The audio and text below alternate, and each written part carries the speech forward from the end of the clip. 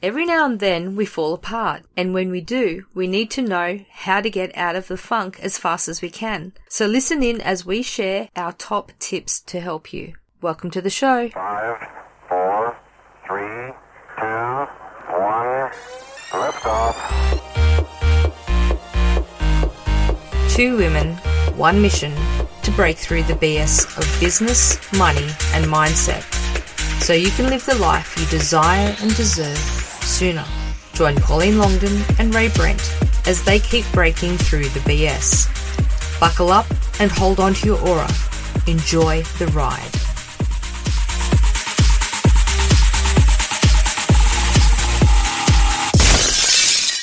G'day listeners, this is Pauline Longdon and Ray Brent, and welcome back to Breaking Through the BS. Hey Pauline. Hey Ray.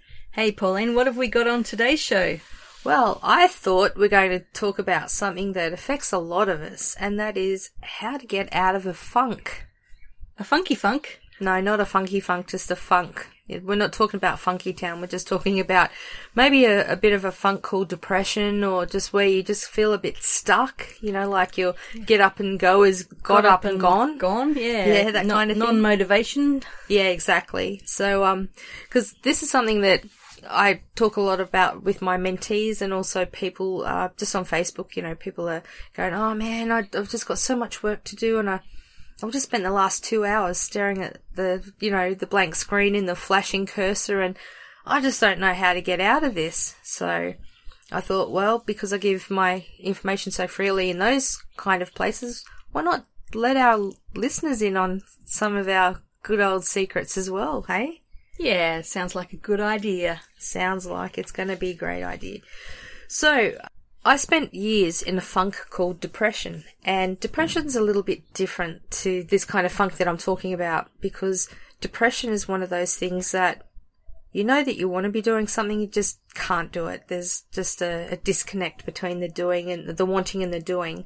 But so I learned some strategies from sitting in depression that did help me then when I wanted to learn how to get out of these little stuck moments. And one of the things that I do talk about with my mentees and people that I also help out is that the worst thing that you can do is when you are unmotivated, or you just can't get yourself getting up and going when you need to, is to fight it. So, you know, most people will say, oh, that's right, I'm just going to sit here and I'm going to fight this. By the end of the day, I'm going to have, you know, my article or my advertorial, whatever they're writing, I'm going to have that done. Or, you know, maybe I know that a lot of people who write non-fiction and fiction, they actually write by word count. So my goal today is to write 10,000 words. I'm not moving from this place until I've written 10,000 words. And, you know, that's a big call, isn't it, Ray? Yeah, it's admirable. Yeah, but if you're stuck, you're stuck. And if you don't work out how to get yourself unstuck, you stay there, and it affects your whole day. So I always say to people, well, what if you could actually do something for half an hour, like 30 minutes, that's going to get you unstuck, so that you can then just clear the way and get your work done by the end of the day. And they said, oh, well, how's that? And I know that this isn't entirely popular. I mean, because we're adults, we're not supposed to need naps, are we? Not at all. But one of my big go-tos for, you know, when I get stuck in a rut or something, when I'm, you know, trying to do something, is I call them recalibration naps. Yeah, they're not nana naps anymore. No, well, I don't call them nana naps. My nana kind of went to sleep and never woke up again, so I'm a bit sensitive there. But yeah, so I just call them recalibration naps, because what I'm doing is I'm giving my brain the clear signal that, hey, we've got work to do. You're not playing well together. And what's happening is there is a resistance, or there's like your two parts of your brain are out of alignment with each other. You've got your conscious brain, you've got your subconscious, or other people call it the unconscious brain, but they're the two parts that you have. Your conscious brain is looking at the cursor going, oh my God, I've got to have this in by the end of the day, or I've got to write 10,000 words. It's never going to happen. Your subconscious mind is going like, shut up, I'm just trying to work out these last little bits and how we can patch them together, and then I'll get it to you, and your conscious mind is going, come on, hurry up, you know. And then what happens is your cortisol levels raise in your body because you're stressed. And as soon as your cortisol levels go up in your body, then your creativity is killed. Exactly. So it shuts up your subconscious mind. So what we want to do is to get your conscious mind out of the picture, however you can do that. So some of the ways that people do that is they'll watch a TV show, they'll go to the movies, they'll go for a walk, they'll walk the dog, have a nap, bit of exercise. What we're doing is we're doing what the NLP is called a break state. We're just getting out of this state and we're moving into another state. I like to use the Aikido principle of, it's the martial arts where someone's coming to you with the force of like a punch, and you actually, instead of resisting that and countering that punch with an equal force to stop it, they actually fluidly move. They redirect it. Yeah, they do. They redirect it. So I like to redirect that energy of stuckness into something that, takes my mind off it. I am a fan of a good old recalibration nap, but sometimes, because now I'm enjoying photography a lot more, and I really adore macro photography because there's always something to take a photo of. I go outside with my camera and I just start shooting, taking photos of things. And that gets my conscious mind out of the picture for long enough for my subconscious mind to go, huzzah! I've got it. Let's go back. And then, within that 1 hour that you would have just sat there, determined and disciplined to get words on a page, in half an hour of me going out and taking photos, then I'm back at my desk, or if I've had a nap, half an hour I'm back at my desk, and in that last half an hour, I've blasted through and I've written some amazing copy or words on a page. So here's the thing, you can sit there for 1 whole hour and waste that stressing and worrying about that you're not hitting your deadline. We can get up, walk out, get refreshed, come back within half an hour, and you've still got half an hour of that hour left to do something. Yeah, you're basically finding something to do to reduce your stress levels so that you can then get back into that creative zone and come up with the copy or the words or whatever it is you need to be doing. And you're more focused and you're more enlightened to be able to be creative. Exactly, yeah. You get yourself out of your own way, don't you? You do. It's like, step out of the way, you. Get out of the way, Longdon. Yeah, that's fun. Other things that people do is they play instruments. I know a lot of copywriters that are musicians, and they'll sit there with their guitar and just play a few chords. And, again, it's just taking the conscious mind and keeping it busy instead of, it being like a hard taskmaster on your subconscious mind going, have we got that? Get that to me now. It's kind of like externally. Think of like a boss that has just like been on your back and says, where's that report? I've got to hand it in now, blah, blah, blah. And meanwhile, while they're doing that, they're interrupting your flow to get that task done. That's what is happening within our minds. There is a total disconnect and even a little bit of bullying. Our conscious mind is such a hard taskmaster sometimes. But the thing is they need each other to work together to produce these results. Absolutely. They're a team. Yes. And they need to play together as a team. Yeah. And that's why we wanted to share this today, because it's no fun being stuck in a funk. And also the other thing that I tend to do, and this is where I think, the term copywriting comes in, is that sometimes I copy some of the writing that I've done before, and I will just, I don't usually start with a blank page when I'm writing things. I have notes, or maybe there's some bullets that I've used before that I like that I can just tweak and turn into great bullets for whatever I'm writing. Headlines. I'm taking some inspiration from the headlines, and that's why everyone talks about having a good swipe file. The quality of the swipe file will determine the quality of the copy that you're actually writing for people. What else? What else can you do? There's just find what works for you. I mean, I do like napping, and I know a lot of people feel guilty about it, but what do you feel more guilty about? Having like a 20-minute nap? Or here's the thing about it. I'll say that you have the intention of having a 20-minute nap, set an alarm, whatever, to wake you up. I can guarantee you that once your conscious mind is out of the way, your subconscious mind will probably within 5 to 10 minutes have the answer for you. So you won't get a 20-minute nap. So don't feel guilty about naps. So people feel guilty about having a nap, but don't feel guilty about sitting there and wasting time for an hour struggling to solve a problem. And then at the end of the hour, they're no close to having it solved. Yeah, or worst case scenario, at the end of the day, they've got nothing written. Exactly. And then they're feeling guilty that they missed a deadline. Yeah, exactly. So that's what I do. I mean, there was a couple of weeks ago that I had 3 sales letters to write. And the week started, I had no idea of how it was going to work or how I was going to get it done. So I basically, I just compartmentalized them.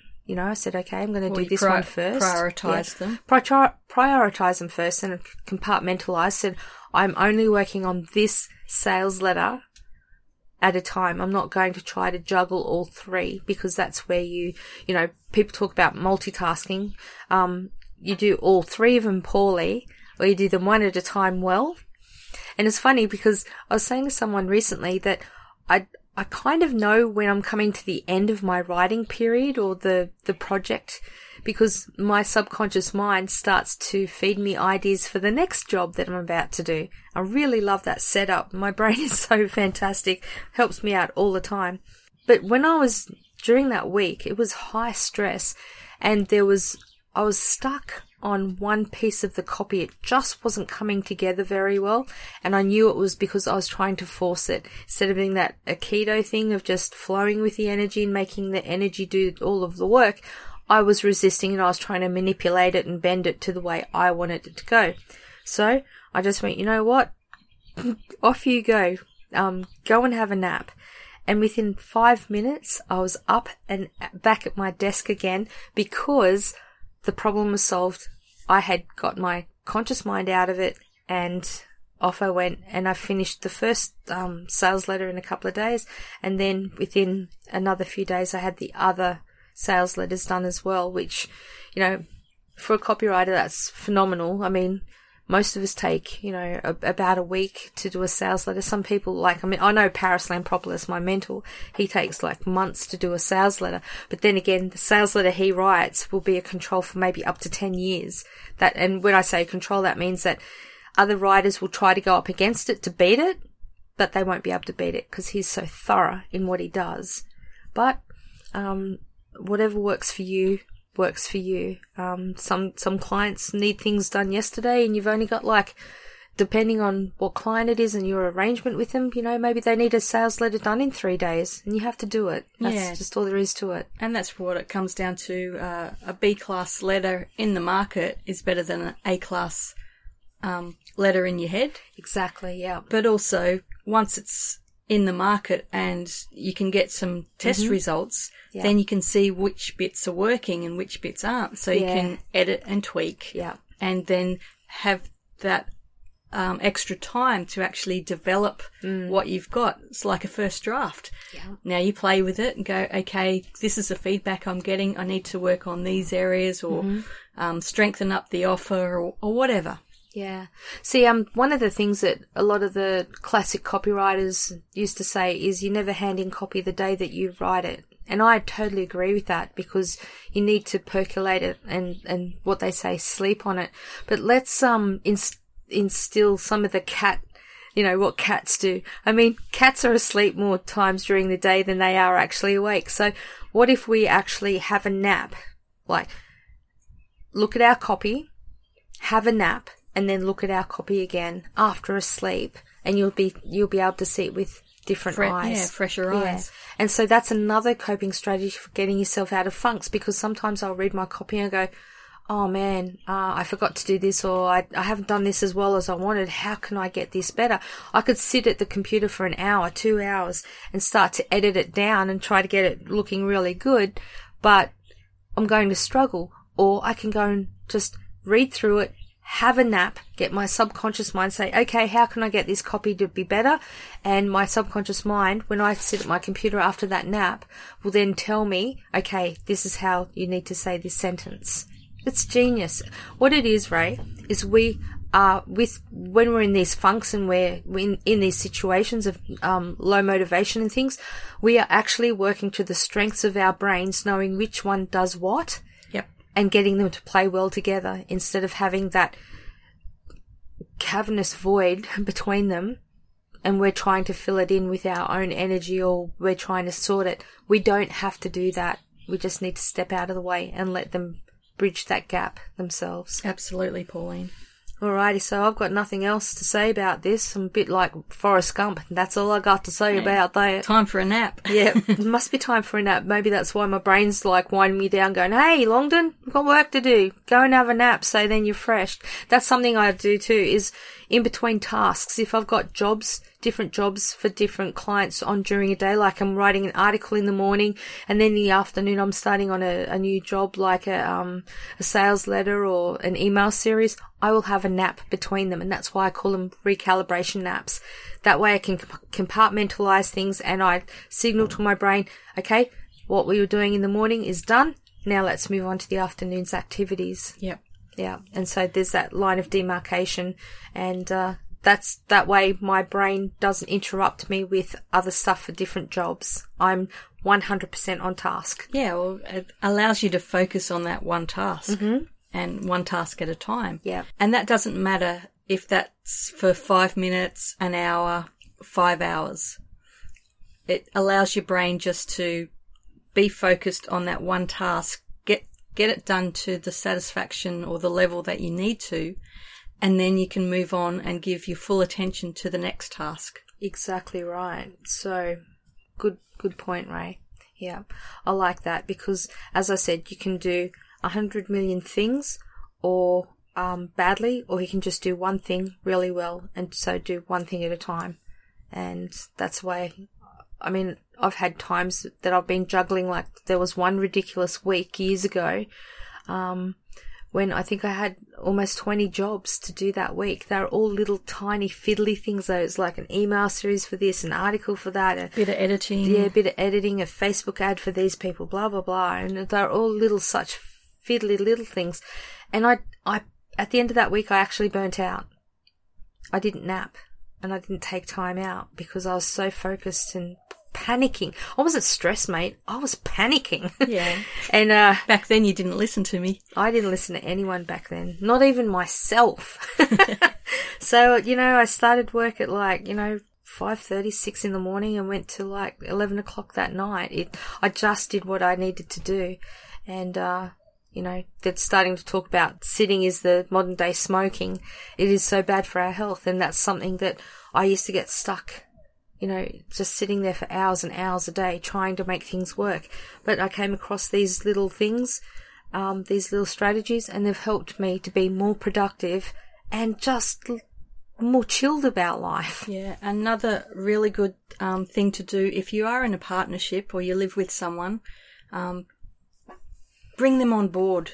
Mm-hmm. Explain to them what you do and get them to listen to the podcast so that they know. And then that way too, they can see when you're starting to spin your wheels and go, hey, it's time for a nap or a break state. Yeah. Come with me. Get out of the office. Yeah, exactly. So you're basically bringing on an accountability buddy. Yeah, exactly. No, and that's exactly what you do for me, and that helps. It's like, when was the last time you actually stood up, Pauline? Can't remember. It was too long ago. Well, stand up. Let's go for a walk or something. Yeah. Are they the pajamas you wore a couple of days ago? Have you actually even changed or showered yet? My God, you stink. Of success. Of success. But anyway, so hopefully we've helped you have some ideas about how to get yourself out of a funk or a low motivation zone. And if you've got anything that you want to comments or queries or anything, just leave them on the bottom of the show page or in the Facebook group. Excellent. Thank you for lending us your eardrums, and we appreciate you, and we'll catch you on the next episode. Bye for now. Hey, thanks for listening to the show. Come on over to breakingthroughthebs.com. That's breakingthroughthebs.com. And that's where you'll find all the episodes and all of the show notes. And remember, if you like the show, subscribe and leave a review. And let all your friends know about Breaking Through the BS. We'll catch you at the next show. Bye for now.